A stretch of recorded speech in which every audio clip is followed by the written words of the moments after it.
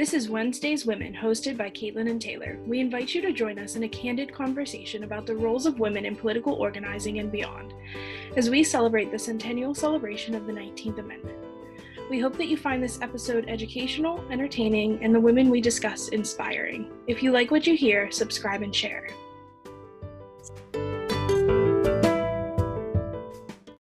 Well, we're going to go over quite a few things. We're going to be talking about students and engagement with elections. We're going to be talking about media literacy. We're going to be talking about the 26th Amendment when college students got the right to vote. We're going to go through so much, and we're also going to throw in some stuff about some local elections and campus elections on Clarion campus. So hopefully you'll really like this episode because we did a lot of work to prepare it for you.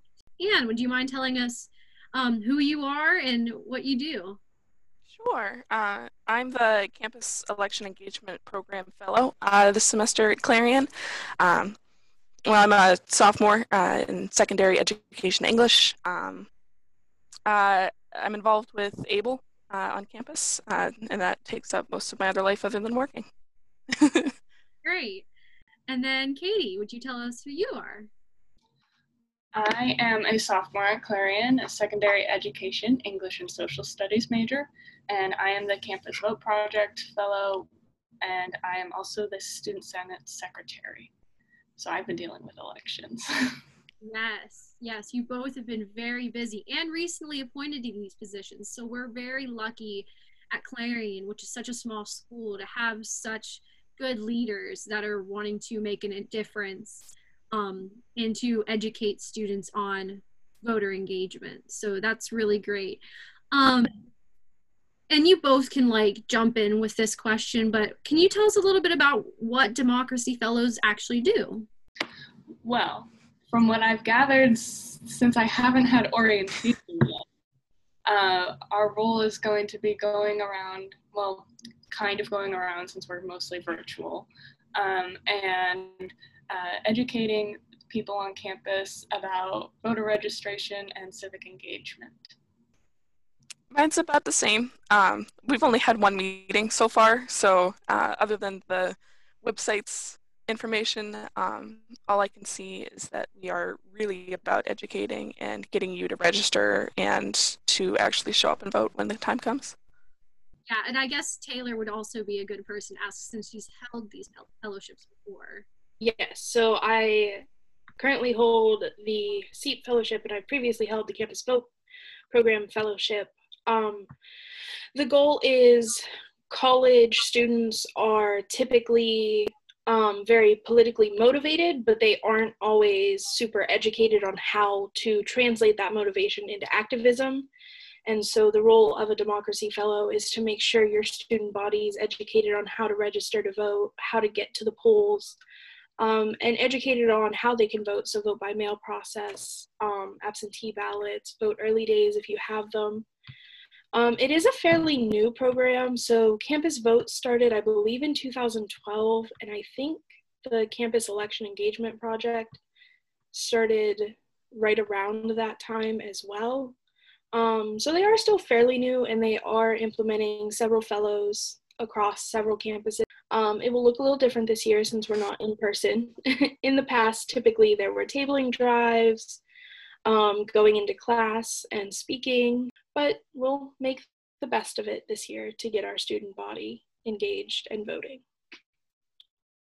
Yeah, and it makes me wonder, knowing that it's such a new program, with the way millennials and Gen Zs ages 18 to 29 have increased their engagement since 2012, because 2012 really was the peak so far for engagement, correct?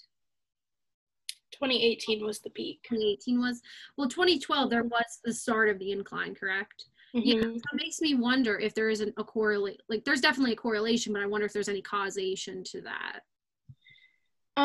There probably is a little bit. There's also just this idea that it was a lot easier to reach students in 2012. So implementing an internship or a fellowship, in the 90s or the 80s would have been incredibly difficult. And in the early 2000s, voting rates were pretty steady, and there was a slight decrease. So they implemented voting programs and saw they peaked in 2012. Obviously, off years are usually lower, with 2018 having the blue wave and flip the Senate motivation behind it. There was a lot of turnout there on both sides. It wasn't just one side turning out. It was just a very, I guess, heated election that got a lot of people out. And they anticipate if there wasn't a pandemic, 2020 would have also set engagement records. But with a pandemic, and that's really a key thing fellows work on, is education, voter education. How will students vote with a pandemic? So if you're registered at your university, and so, Clarion didn't go back, and how are you going to vote then? Educating your student body on mail-in process, absentee process, all of those. So given that, I'm looking at some of the research that was done in preparation for this episode, and I noticed that there are a few resources that students that wish to vote, or anyone who wishes to vote, can use and utilize to better be informed on candidates and ballots in their areas. Would you want to talk a little bit about them? Yes, so one resource we always advocate for is Ballot Ready. They are a nonpartisan organization who compiles the entire ballot for your zip code. You type in your zip code, tells you what your ballot looks like. And so it gives you time to prepare and research people for the polls. We also mention I Side with our student body, which is a political quiz, and you determine the length. You only answer the questions you want to, and it tells you which candidate you most align with. We had several student body members take the quiz pre-pandemic when we were holding our tabling drives, and they were very impressed with the interface. I think you can have up to 150 questions answered, or I think it's something like as few as 50 for an accurate count.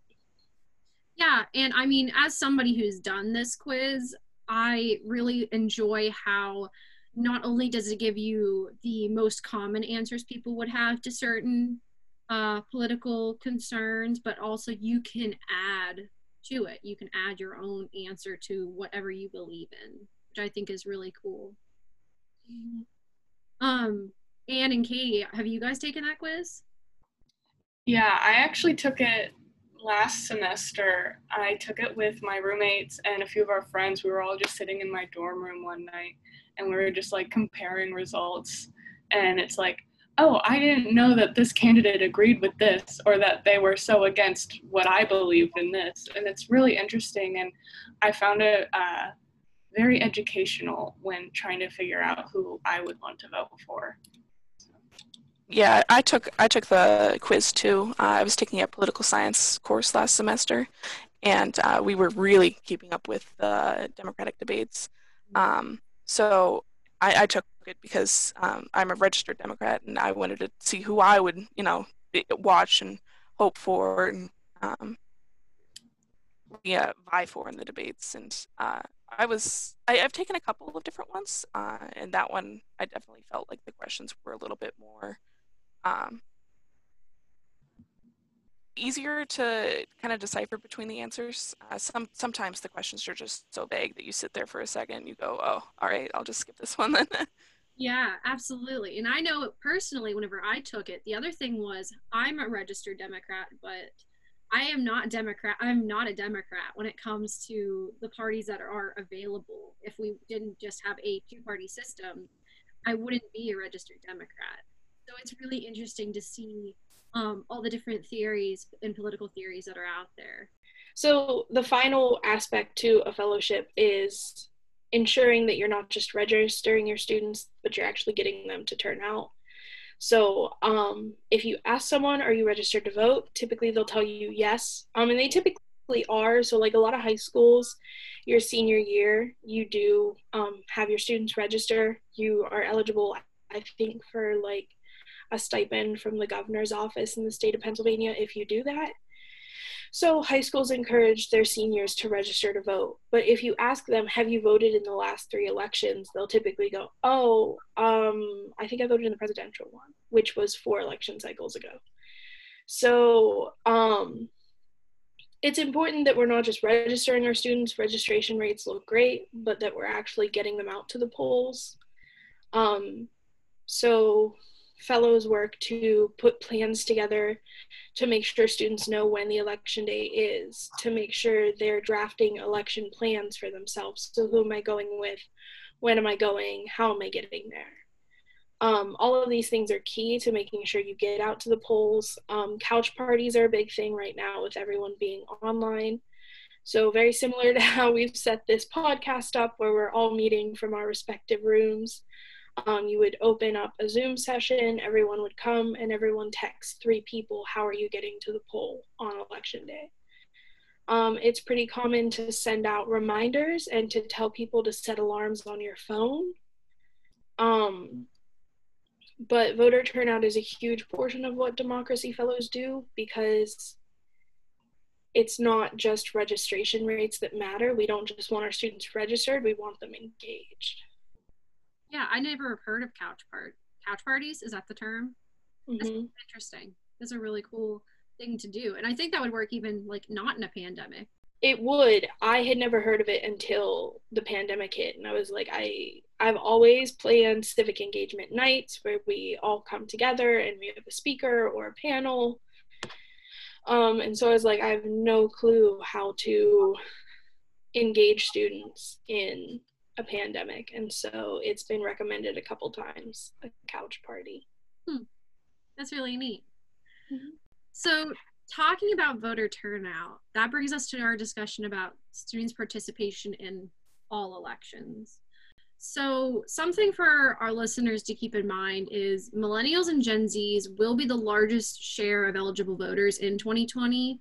So because of that, it's really important that we have engagement from younger audiences, because local offices and issues have a direct impact on students' home and their college communities. And these officials make decisions on topics like student debt, funding for higher education, and the economy, as well as other programs that students are invested in. So by being engaged, you're helping make a say for what you want to see in your community.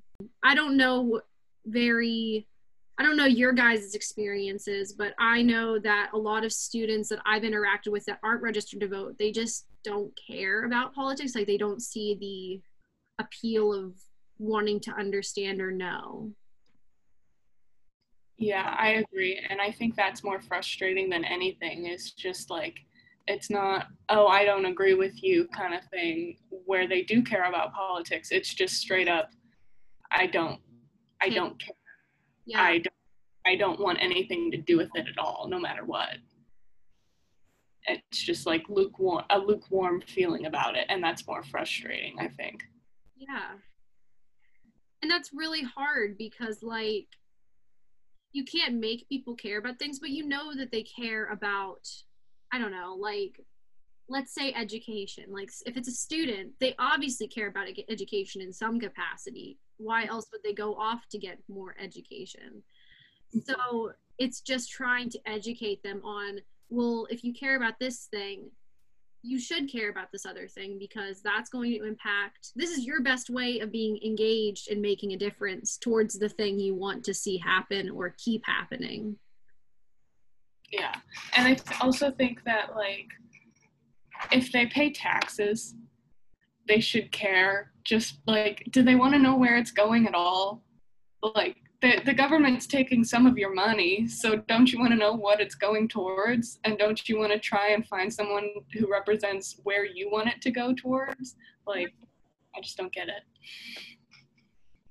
And that's something else we talked about in a previous episode. We talked about it was in our, when we talked about the first female enumerator for the census. Mm-hmm. So we talked about having somebody who represents you as in politics. And I think that's another big reason why younger people need to vote, because if you look at our demographics right now, I just read a statistic on the news where it was like the majority of Democrats believe that the best age for a politician to be 50. And I'm like, here's my thing. As a young person, I want to see more young people like me in office. even if I'm older, I want to see more young people in office because of the fact that we don't want legacy rulings. And what I mean by that is we don't want the morals and social norms and social constructs of 20, 30 years ago deciding legislation for 2020 and like for right now. And it's just crazy to me that we don't think about that whenever we're presented with, oh, do you want to be registered to vote? Because there's so much more to it than just picking people. And I also think it's interesting that they pick the age of 50, mainly just because at 50, most people are thinking of retirement at that point. Like if you're in a labor-intensive career, you probably are at retirement age or getting ready to retire. I know the police don't go by age, they go by years served. Mm-hmm. So it's completely possible that at 50 years on a police force, you've retired.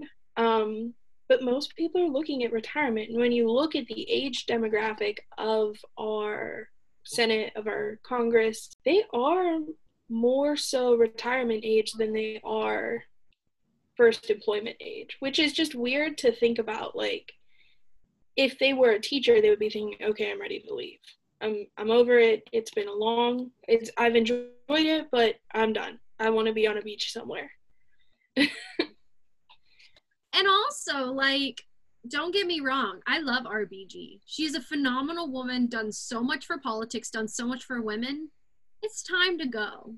It's time. When your body is not, it's not even your body. Like, say if she was in tip-top shape, she grew up in a time that is very different than what we are now. And even if you are very understanding, keeping up with social constraints, you still won't understand exactly what's going on because you don't have that personal experience. I love RBG, but she gotta go. Case closed.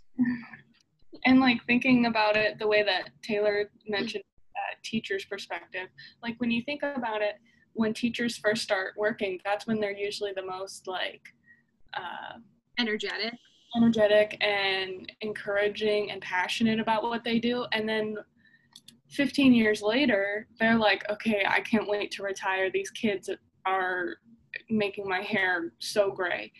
And then like at that age, that's when people are getting elected, when they've already reached their like peak passion, I guess. That was a weird way to phrase it, but okay. Yeah, no, it makes complete sense. But like we want people to be elected that are still passionate about like leading and everything. So I find it interesting that 50 years is... Oh, yeah. And something we talked about with Dr. Dale last night too, not only thinking of age, but another reason why we need to have younger people participating in elections is because we don't have a very diverse political government either. So if there's a big demographic of young people who don't see themselves in their leaders. So if you're a person of color, if you're a woman, if you're an immigrant, we don't see those role models, and we don't see people like us fighting for our needs. So that's another reason why younger people should participate. Another thing about this I just wanted to bring up was a reason why I don't think people participate is typically politics is considered a taboo. So I know like Taylor's a political science major, you guys are fellows, so you're very well accustomed to talking about politics. But for a lot of people, it's a very touchy subject. It's seen as almost like, it's very controversial. You bring it up and it's almost like talking about sex in a way, where you're told, oh, you don't bring that up. That's not appropriate. It's not polite. You keep that to yourself. And that makes me wonder if that's why college students don't participate, because they don't know any better. They don't know how you get registered. They don't know enough about why they should be registered. And then if they do want to be registered, it seems kind of like, who do I reach out for help from? Because you're not really supposed to talk about it. Yeah, I can say from personal experience, politics was kind of a taboo subject in my household, not not because like it's super taboo, but because I mean, I'm a preacher's kid, and my parents are generally more conservative.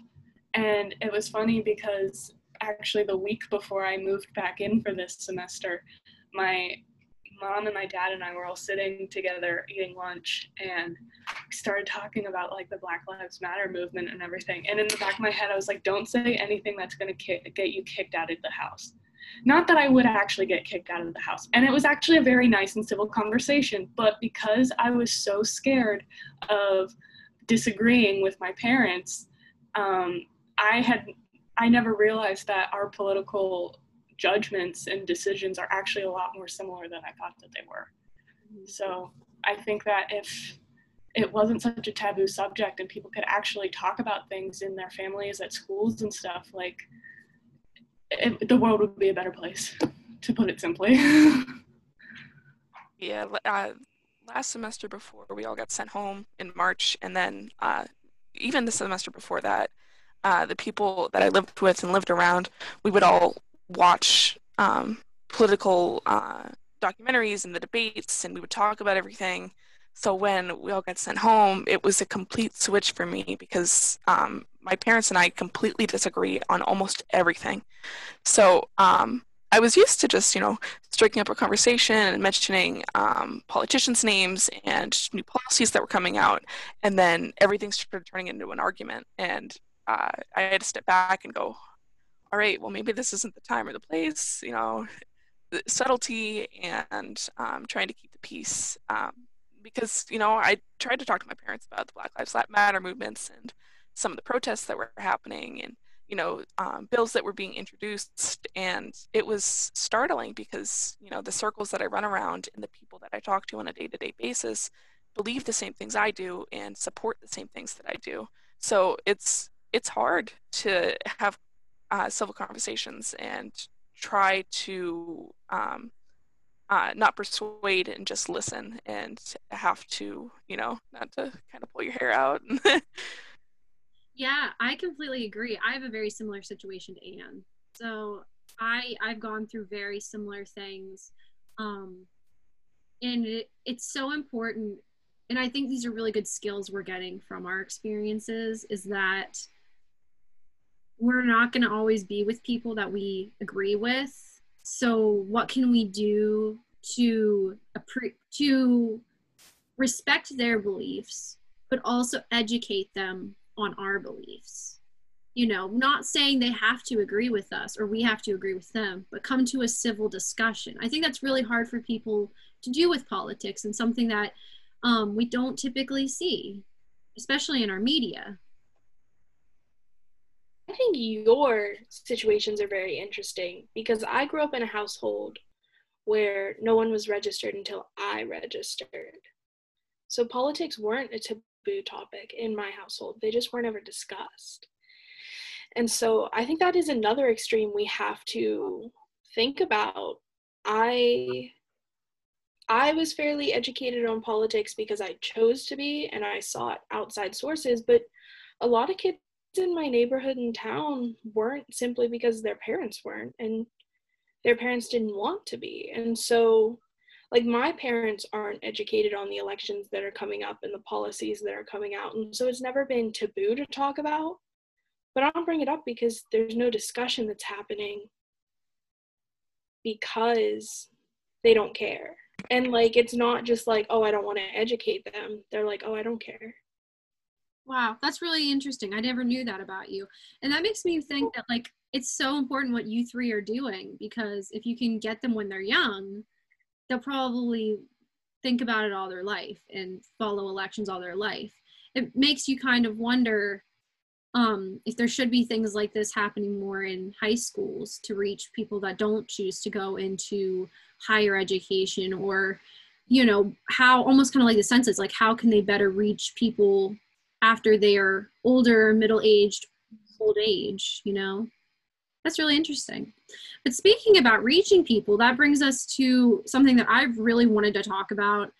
Taylor and I have discussed it a lot in the previous season, which is social media and internet literacy. So the way we were talking about it earlier, and I think I came up with a pretty good analogy about it, and so I'm gonna say it. You know when you see like a Domino's commercial on TV and you see it and you can almost taste it because you see the stringy cheese and the steam coming off the crust and stuff, and you're like, wow, that's it. That's what I desire. And then you go to Domino's, you pay your $15 for your tiny pizza, you get it, the crust is cardboard, the sauce is too sweet, and the cheese could very well be moldy, but I can't tell. So what went wrong? How did that discrepancy happen between what you saw on TV and what you got? That's media literacy. So all media has a bias and all media has an audience. So whenever you're seeing pizza commercials, quote unquote pizza commercials, it's really important, but before you go and buy and make that choice of what you're going to put in your stomach, you talk to friends and see what they think of it. You read reviews about it online from nonpartisan buyers. You listen and look up the ingredients that go into your pizza so you know what is really behind what you see. And also you look at other companies, you know, you want to see if they're meeting the same standards as other companies. So what is the pizza? The pizza is your political candidates. Just like any ad for any product, when you see ads on TV for Trump, Biden, anyone in the Senate, anyone in your local government, they have an audience, which is you, to try and persuade you to partake in them, to vote for them, to fill your country, your stomach, with them. So that's why it's so important that you do research, just like you would for any other thing you were buying. And another thing that I think is really important, so you know how whenever you're seeing like a drug commercial, for example, how they have to put the risks and benefits and they can't put anything on the TV that isn't true when it comes to drugs? It's different with political ads. So political ads are considered free speech, so they can't be censored. So my only issue is you said they can't put things that aren't true. You couldn't run an ad that your political opponent is a pedophile if they can prove I'm not a pedophile. Okay. So you can't run completely untrue information about, but you can stretch the truth very, very far and imply that you've seen your political opponent at the park a lot with no children by a playground. Yeah. But you couldn't just come out and say, like, so-and-so's a pedophile if they can prove I've never been arrested for pedophilia.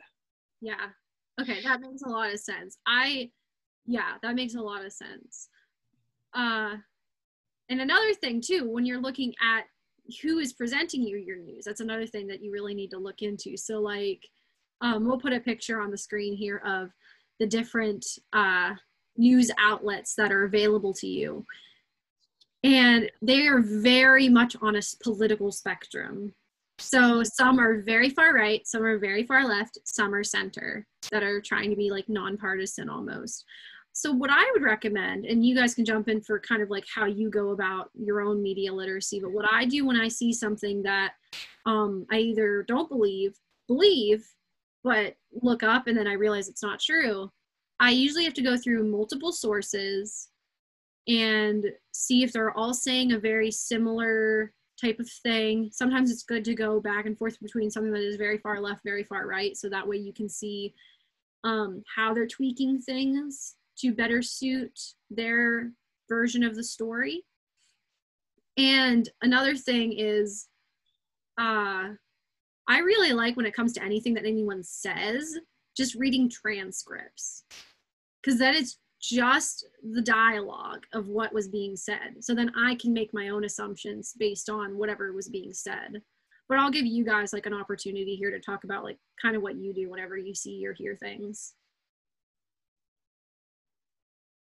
Yeah, I basically just kind of do the same thing. I'll look at either side of the story, because no matter what, even if the news source says that it's nonpartisan or doesn't take sides or whatever, like, they take sides, and you can tell in the language they use and whatever. Like, it's easy to tell when something is biased. So you have to be smart. You have to look at as many sources as you can to try and like gather what actually happened, you know? Yeah. I do that too. But the biggest thing that I started doing is I have to stop myself from just reading the headline and the little blurb it gives, because I used to do it in high school a lot, when I was just searching through the news because, oh, I don't have time. Um, but then I started listening to like news outlets on my way when I travel, and like sometimes I'll just throw it on when I'm getting ready in the morning now. But actually looking into the articles and reading it, because sometimes the headline is completely misleading and it's not what the article says at all. So making sure that you read through everything and critically think is really important too. One of my favorite things, not necessarily for complete fact-checking purposes, you should always fact check on a centered source. But like if I read something off of a platform that I know is very oriented one direction, I'll go to another platform that I know is oriented in a very different direction and try to search for a similar headline. So if I see in like the New York Times that AOC's proposed revisions to the Green New Deal, I'll immediately go to Fox News and look for like all the AOC headlines to see what they put out, just to sort of compare what they're reporting on and how they're reporting it. And obviously that's not the best fact checking method, and so I will then go to other sources. My favorite, mostly because it's most articles are free, is NPR. I also sometimes use BBC, but it's not great if it's just American politics. It's really only good for international. But just seeing the differences they report on, and that kind of lets you know what the controversial aspects of the Green New Deal would be, if that's what we're talking about. So if one thing is that we should be using public transportation more, and they both just report that the recommendation is to use public transportation more, that's likely not a lie, and that's likely an uncontroversial recommendation if they both agree upon that. But if one's saying we should limit our red meat intake to only 3 nights a week, and one saying cows should be illegal, then that is a controversial item that you need to investigate further, because both sides are likely moving it towards their direction in some fashion. Yeah. And another thing that I just wanted to point out, I feel strongly that like high schools should have courses in media literacy, especially because we get so much of our information from the media. We don't read about it. We don't experience it firsthand. So we definitely should be learning how to decipher what on our social media is true, because a lot of people do just read the headline. And I was one of those people for a long time. That's why The Onion is so believable to so many people. They read the headline and then they're like, that could be a thing, except it's not. Which I do frequently. Like, I'll be talking to my fiance and I'll be like, did you see this thing? He's like, who made it? And I'll be like, oh, The Onion, never mind. That's a common thing that happens to me. And then I feel stupid. I wouldn't feel stupid because I feel like that was a big. So when I was in high school, I used to follow this. It wasn't really a magazine. It was just like this account, I guess, on Facebook. But it was called I Fucking Love Science.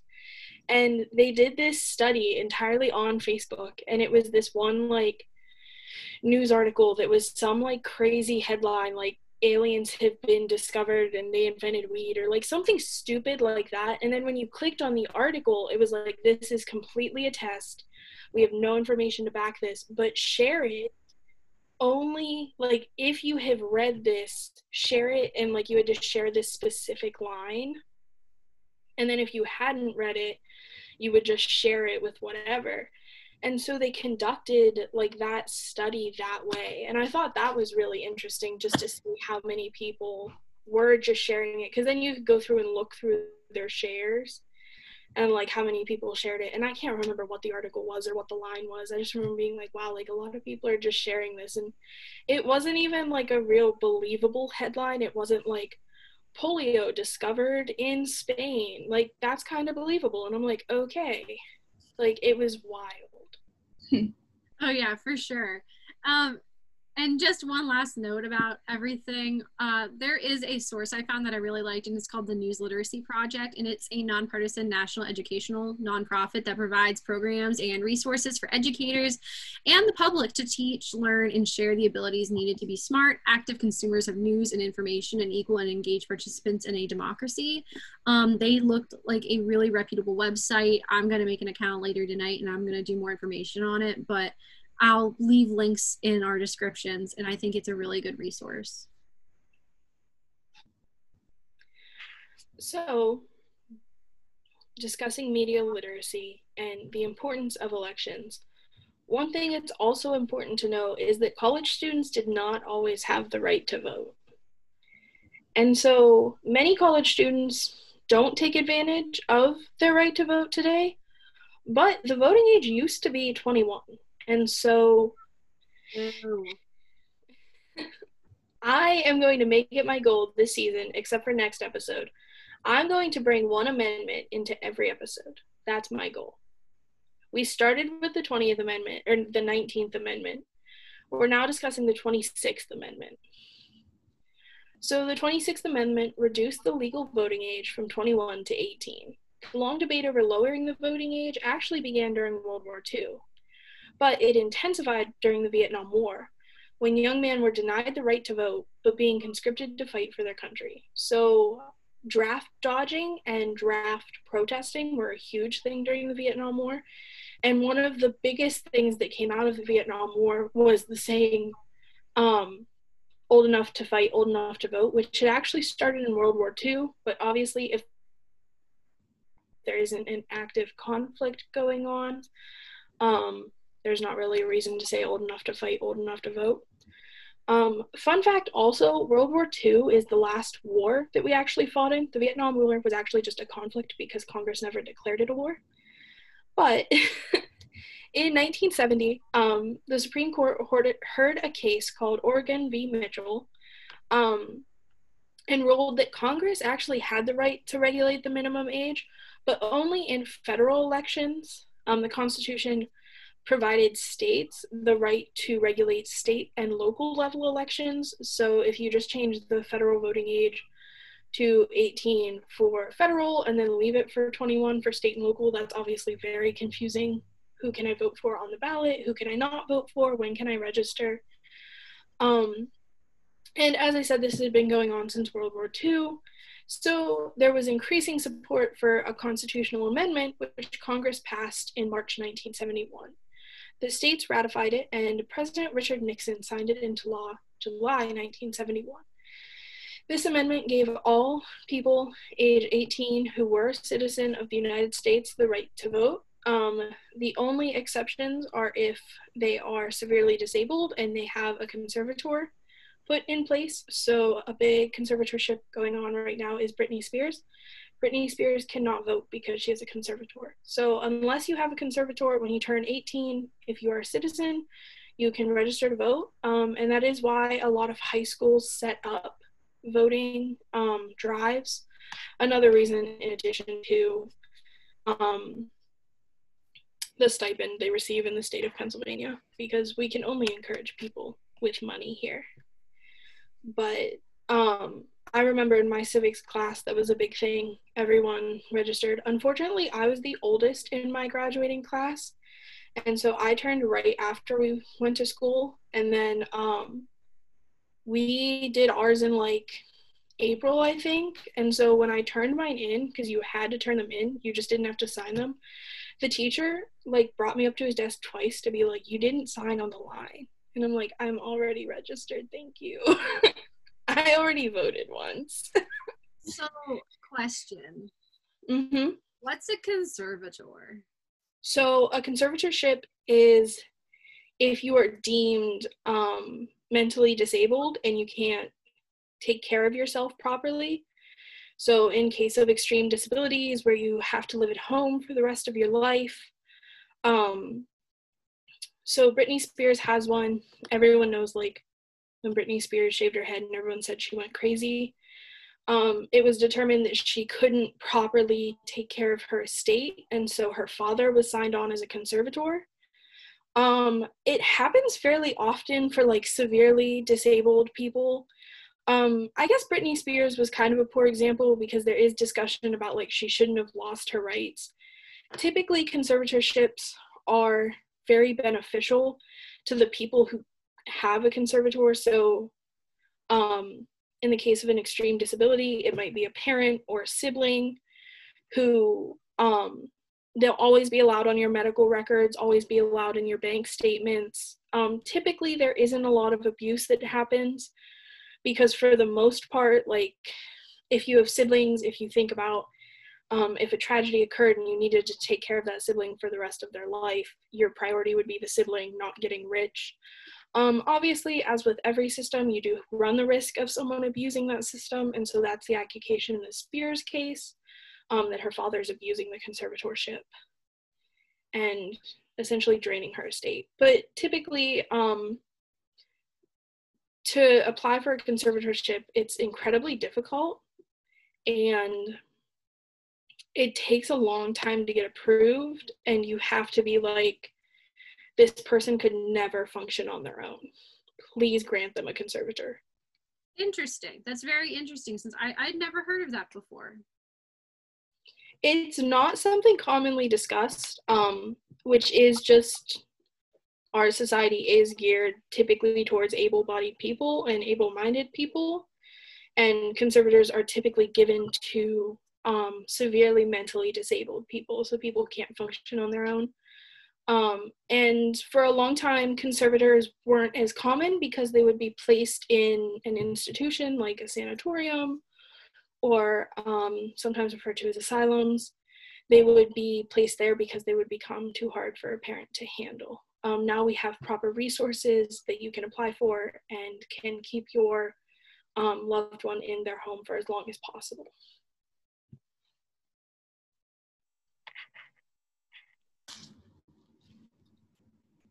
So with the 26th Amendment, people fought very hard for us to have the right to vote.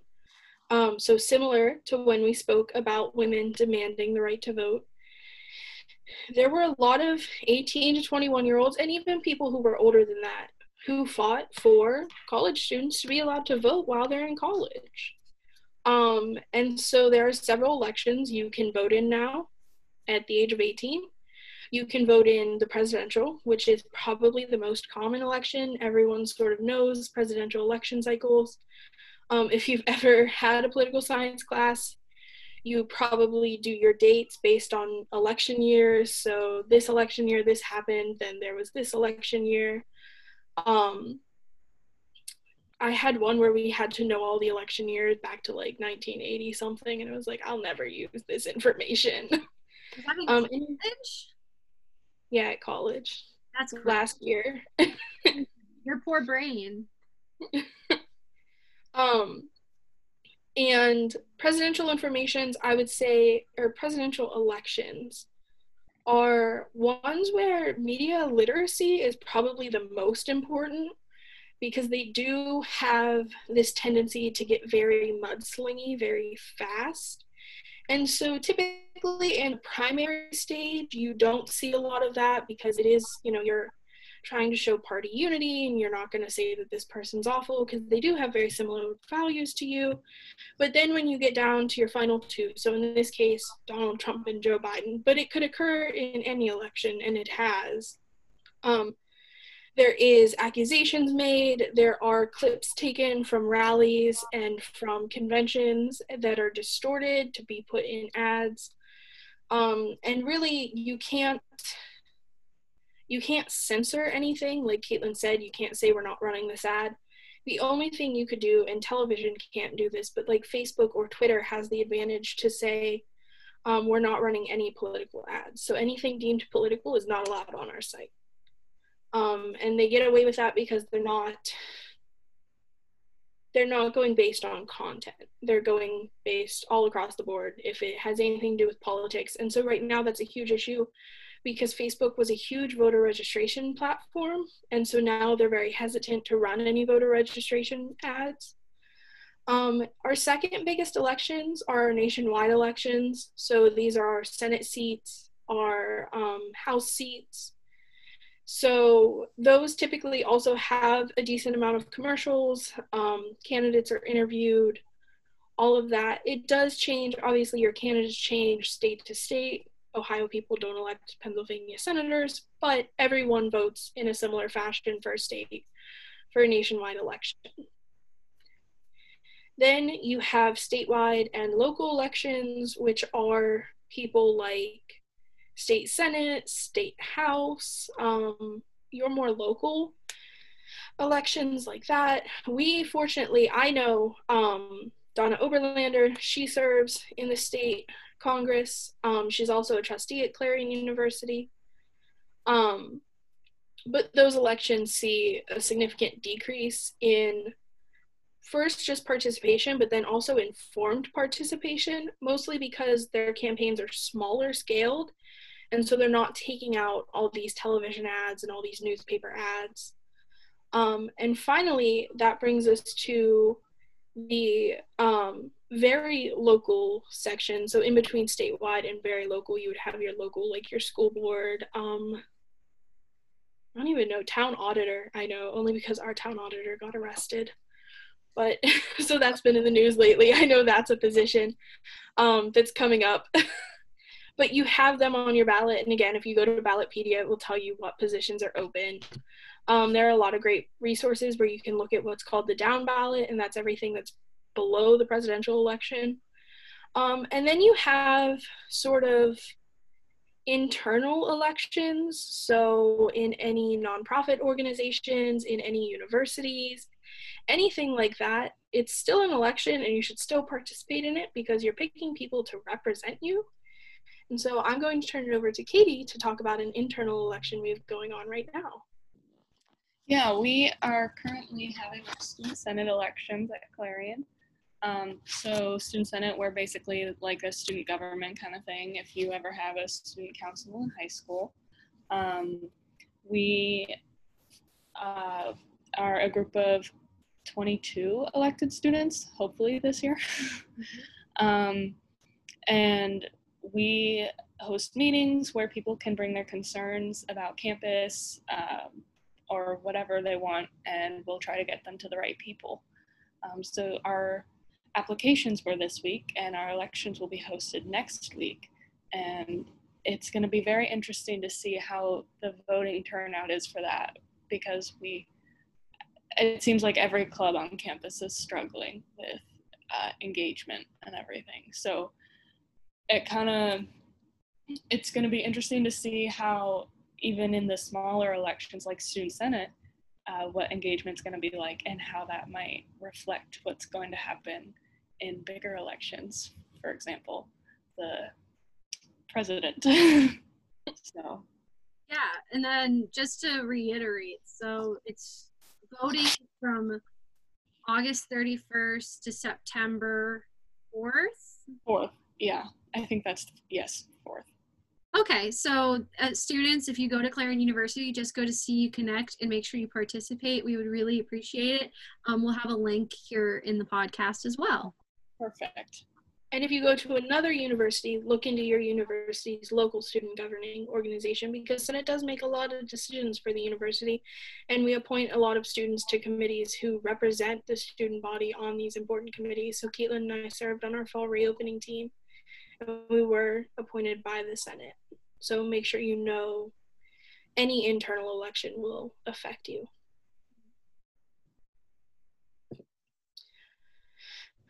So the last portion of today's episode is how can students participate in elections while in college? And so when we hopped on Zoom today, we tried to encourage Anne to run for Senate. She explained that she is extremely busy this year. And I know that's a common concern college students have. I don't have time to look at candidate guides, and I don't have time to independently research all these people. And unfortunately, when you don't trust your media sources, that does eventually lead you to research more media sources, and it's very time consuming. So the first step to participating in elections is registering. And so at Clarion, we have a couple ways you can register. Obviously, this semester is a little different because we're not in person hosting registration drives, but we have the CU Engage social media platform where we share links to Vote 411, rockthevote.com, votespa.org, all of which allow online registration. You fill the form out right there and send it through. Fortunately, PA is not a wet signature state, so if you have a wet signature state, that means you will have to print out your application, sign it, and then mail it in. In that case, there are several nonprofits who will mail you an envelope with a stamp on it that you put your application in and mail it back. If you can't afford the stamp, or if your post office is only open 2 hours like ours is, and you just never make it there. So there are options. Once you're registered, that's unfortunately the easiest step. Then you have to decide how you're voting. So do you vote by mail or do you vote in person? If you're voting in person this year, make sure you wear your mask, take hand sanitizer. If you wear gloves, do not touch the ballot box and then touch your face. Like, I hate when I see people wearing gloves and they're just touching their face. I'm like, just take your gloves off. You're just wasting a pair of gloves. Like, don't touch your face. But I get it if you want to wear gloves and not touch your face. So just make sure you're practicing safe voting practices. Some college campuses have polling sites right on their campus. Clarion is one of them. Not sure where it is because it used to be in Tibbin, but Tibbin was under construction. And so it's on campus somewhere. Didn't it used to be in the building past the one with all the trucks? With all the trucks. You find the one with all the trucks, that's where you vote. Yeah. Oh, down by Pages, like down past there. Yeah, I didn't think it was down there for a time. I'm just not sure where it is this year. Honestly, I'm not even sure if it will be open this year, just because I'm not sure students will be there in November. That's valid. So Clarion did confirm their first case Wednesday. It was an employee, not a student, but we lasted longer than Bloomsburg and University of North Carolina, and that's really all I care about. So, if your campus is not a polling site, there are plenty of places you can check your polling location. If you're in Pennsylvania, Votes PA. If you're not in Pennsylvania, Vote 411. Make sure you have a valid ID. So ID laws do change state by state. And look to see if your campus provides a voting drive. So in the past, Clarion actually used to rent vans and cars to bus people back to different polling locations. Obviously, we're not doing it this semester just because the volume of people in town and on campus is much smaller, and also the people who used to organize it and lead it are not there because of the pandemic. So we are really encouraging vote by mail. There is a lot of question regarding whether vote by mail is secure, and here's what I have to say about it. My grandfather is older. I don't know how he would feel about me saying his age. I was going to say it, but I'm not sure if he'd be okay with it. We're just going to say he is older. He hates to pay with things with his bank cards, and his biggest frustration in his life is when we go to the store and he tries to write a check and they go, "We don't accept checks." So he doesn't automatically have his bills pulled out of his account. He sits down once every other week and fills out checks for all of his bills, fills out his little checkbook tracker. He's so much better at it than me because I'm like, I spent $20. Taylor, you have to remember you spent this $20. Like, don't forget. But he does all of this, he postmarks it, and then he puts it in the mail. He trusts the mail for his car payment. He trusts the mail for his phone bill. He trusts the mail for really everything, his dough tags. And that doesn't, like, if you're not from Western Pennsylvania, that doesn't mean a lot to you. But that's essentially like trusting the mail to deliver your firstborn child to you. So he trusts it essentially with his life. And he has always trusted it. So the mail service is reliable. In Pennsylvania, we also allow drop-offs. So they have collection boxes specifically for ballots. So if you fill out a ballot and you don't want to put it in the mail, and you think your mailman's sketchy, he's going to steal your ballot, you think it's going to run slow, which is a concern. Sometimes it takes 2 weeks to get his deer license and he's upset. But valid concern, so you take it to this drop-off box. Well, let's say you're concerned that some 17-year-old heathen is out trying to have a fun time and they wreck the drop-off box. There is the final option to either take it to your local elections office or to take it directly to your polling place and drop it off there. What they do there is they put it in a box. At the end of the day, when they come to collect all the ballot machines that they've brought, they'll also collect this box. There is no line to drop off an absentee ballot because you do not need to check in, you do not need to confirm your registration, and you do not need to provide ID. You just bring your ballot in, you say, this is my absentee ballot, I'm putting it in the box. You put it in the box, and you leave.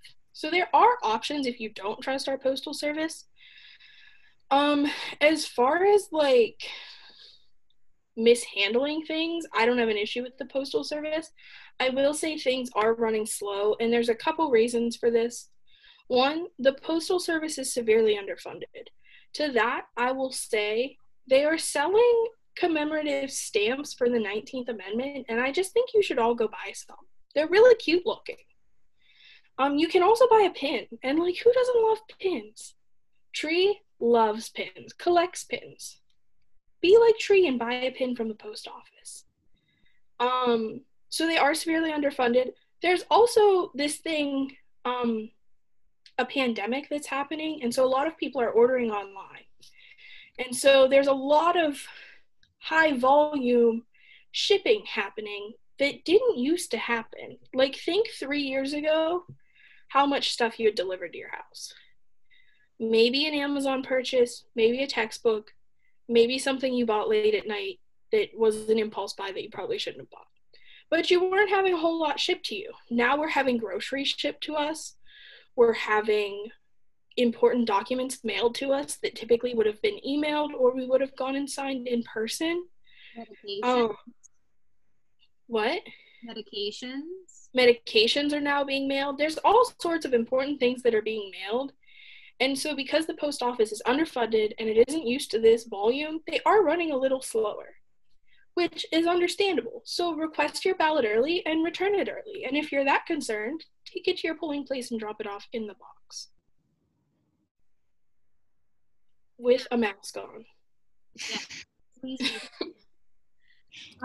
And the only thing I have to say in regards to the voting by mail and the other issues, and this does not represent Clarion University, this does not represent any of the projects that everyone is associated with. What I'm gonna say is, I feel like if they're gonna mess with the mail-in ballots, they've already been messing with your electronic ballots for years. You know, it would be just as accessible to mishandle one than the other. So if we truly do believe that's what's happening, then we have bigger concerns than just this election. And no election method is foolproof. So, you know, people say, oh, these ballots got lost. Well, electronic voting machines get lost, and then all that information is left out of stuff has gotten lost in elections for as long as elections have happened. It's just, unfortunately, a part of life because nothing can be perfect. It's just how life works. Mm-hmm. But as far as like one party using it to their advantage or, the two-party system distorting votes, whatever the conspiracy theory is, vote by mail isn't new. So we talked about a conservatorship, and that's when you don't have the mental capacity to take care of yourself.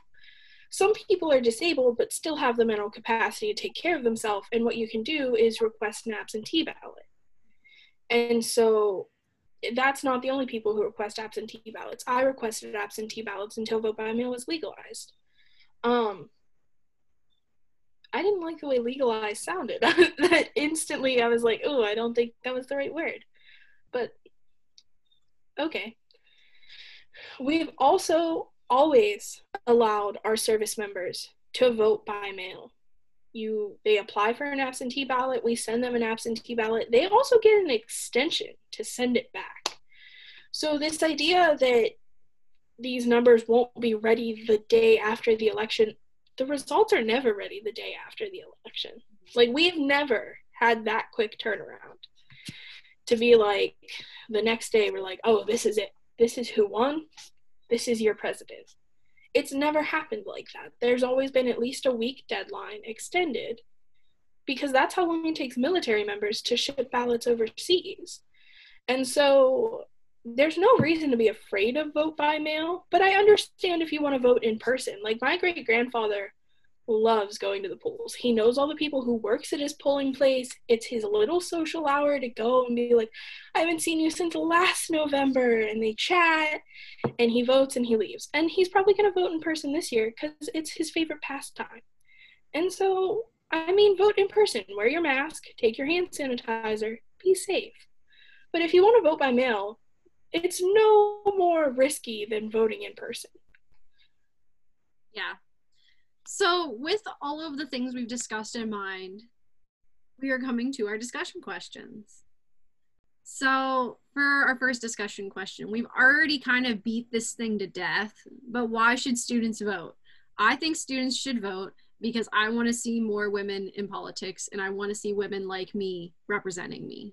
I think that students should vote because I just want to stop hearing students complaining that there is no one truly representing them in Congress, in whatever. If they just vote, they might get their way. So. I think it's important that students vote because we all have a voice and we should all be using it while we have the chance. Because someday, we might get so old enough that, it's more effort than not to go, and leave it up to our children and their kids. So if you can do your part now, then it's important. I agree with what you've all said, and I just also think this idea that it doesn't affect you is false. It may not affect you as much when you're younger. That's fair. But it does affect you. It determines your parents' health insurance, who you're likely on. It determines your tuition rates, which you're either paying or you're agreeing to pay later. Let's be clear. If you're taking loans out, you're not paying tuition right now. You're just going to pay it later. So it does impact you in ways you don't think about. And if you're not voting, you're not having your voice heard. Yeah. And people were killed for protesting for the right to vote. Don't let them waste that. Don't make that worthless. Yeah, I completely agree. The second discussion question. Should colleges and universities have appointed democracy fellows? No. I'm just kidding. I'm like, okay, where are we going with this? No, I think it's important that college students get every opportunity to be educated on voter registration, on civic engagement, on anything, because a lot of this kind of information isn't readily available to them. So providing an outlet for them to be able to get all that information, I think is really important. Yeah, I completely agree with Katie. I think just the other thing that goes along with this, when you have, which the fellowships we hold are paid. We're paid with a stipend at the end of every semester. I don't know that they necessarily need to be paid fellowships. I know fellowships are a lot of work. I've put in a lot of work into the past fellowship I held. I know I put in a lot of work over the summer. But I think it's more approachable when it's a couple of students sitting at a table than when it's 4 members of administration who typically run voter drives on college campuses sitting at a table saying, "Are you registered to vote?" If you see your friend at a table and you go, "What are you doing?" and you're like, "Oh, are you registered to vote?" If you register, you can have a sticker or this mask or what else? Pens we've given out, candy. It's more approachable. And so it's this idea that you want to meet them where they are, I guess. And so implementing fellows allows you to have students go into classes and say, "I think you should be registered to vote." So I do think democracy fellows are important, and they don't have to be specified through the Campus Vote Project or the Campus Election Engagement Program. They can just be a student worker position, or, you know, a club on campus can start it up. It really can be as grand scale or as small scale as you want. Really, all it takes is 4 kids sitting at a table saying, "Are you registered to vote? Do you know that we have a polling location on campus? Are you aware that your school ID functions as a valid ID to vote with?" These are things students aren't aware of, and it's a lot less intimidating to have a fellow student tell you that than to have, you know, your university president or university administration say that to you as you're walking into turkey lunch day, which was always the day we tabled because there were lines. Yeah, that's a really good point to make. I never thought of it that way. And then discussion question number 3.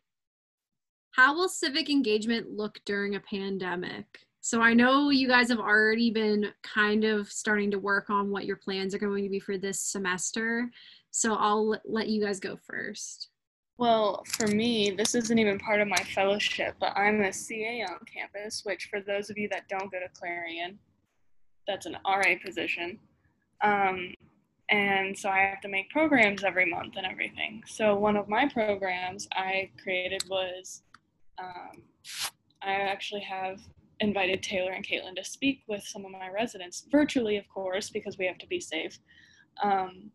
But it's One Vote Can Rock the Boat, and it's a discussion kind of panel idea of talking to residents about civic engagement and registering to vote and everything, because especially with some of the freshmen on campus, I don't think they realize that how important civic engagement is. I think they're just like, "Oh, my parents are voting," or "I'm just going to vote whatever my parents are voting for," you know? And I think that when people start looking into stuff like that for themselves, they start to realize, "Oh, hey, I actually do care about these issues in this kind of situation, and I want to take a stand for myself." So that's what my whole goal is right now. I just started planning some events, and I'm very just toes in the water at the point of my fellowship. But I think it's going to be almost impossible to keep people involved through the whole process. I think with multiple efforts, it will be successful in the end. But I mean, just from the past, at the end of the last semester, it was impossible to get students to engage with basic things, posting pictures. And I know on my end, it got to the point where it was, well, what's the point of this? And, you know, we're all stuck at home. Yeah, absolutely. Taylor and I have been working a lot on trying to utilize social media. That's been a big thing. That's one of the reasons why we have this podcast, is to reach students and others who want to learn more about women in politics and why they should vote and census and everything that matters to us. Taylor does a phenomenal job on social media trying to reach students through all kinds of things, quizzes and fun facts of the day, and just a lot of really inventive ways to try and ensure that students are still hearing the message that we want to give them, even though it's not how we would normally give it. And I think social media will be everyone's biggest tool this year. And there are a lot of initiatives to help campuses use social media. So one is Voter Education Week, and every day for the week there will be different graphics on social media. So one is how to make sure you know how to read a ballot, one's how to make sure you know the voting process, all sorts of different things throughout the week. There's National Voter Registration Day, which is the whole day where you just repeatedly post, "Are you registered to vote?" with the link to go get registered. So if you're following CU Engaged on everything, good for you. If not, I highly recommend you follow them because they will be your one-stop shop for all your voting needs at Clarion's campus. And if you're not on Clarion's campus, you can still follow them because you can still use all the links. They're still applicable to you. But I would also recommend looking at your university's engagement plan. So they might have an engagement social media that they're just starting because they now need it. We've never needed it before because we held 2 tabling sessions a month, and we would just stop kids when they didn't want to talk to anyone and say, "Are you registered to vote? Would you like to register now?" So I do think it will look a lot different, but I also think it will impact how we engage students civically going forward. And you do have to meet people where they are, and everyone is on their phones. Yeah, absolutely. So with everything in mind, you guys should definitely go out and get registered to vote and vote this year and all years that come to follow. Taylor and I would just like to thank Anne and Katie again for joining us and for all the work that they are planning to do for Clarion University, for her students, and, you know, with the rest of your careers. If you guys like this episode, make sure you like and share and subscribe.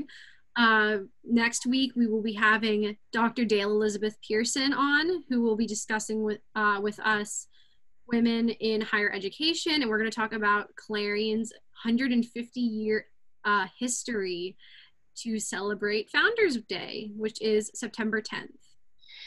And if you take nothing else from this episode, take this.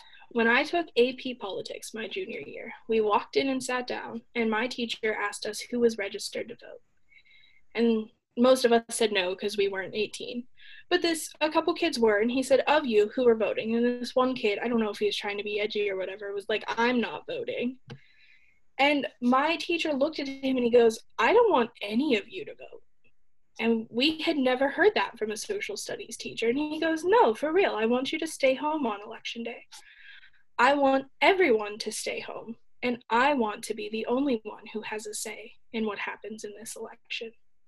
So when you stay home, you allow Mr. Kalpich, who called his history class Kalpichia and said to us every morning, 'Good morning, servants,' that it was not a democracy but a dictatorship. You are letting him determine how this country looks." And no, he wasn't as bad as that made him sound. He was kind of a goofball. But he was serious in that if you stay home, you are letting someone else determine your future. And that's really foolish. Yeah. So with that in mind, make sure you go out and get registered to vote, and we'll see everybody next week. Thanks. Bye.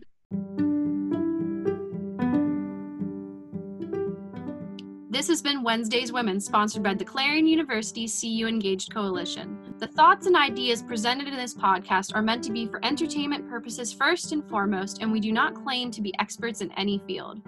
As always, thank you for listening, and make sure that you go out and register to vote.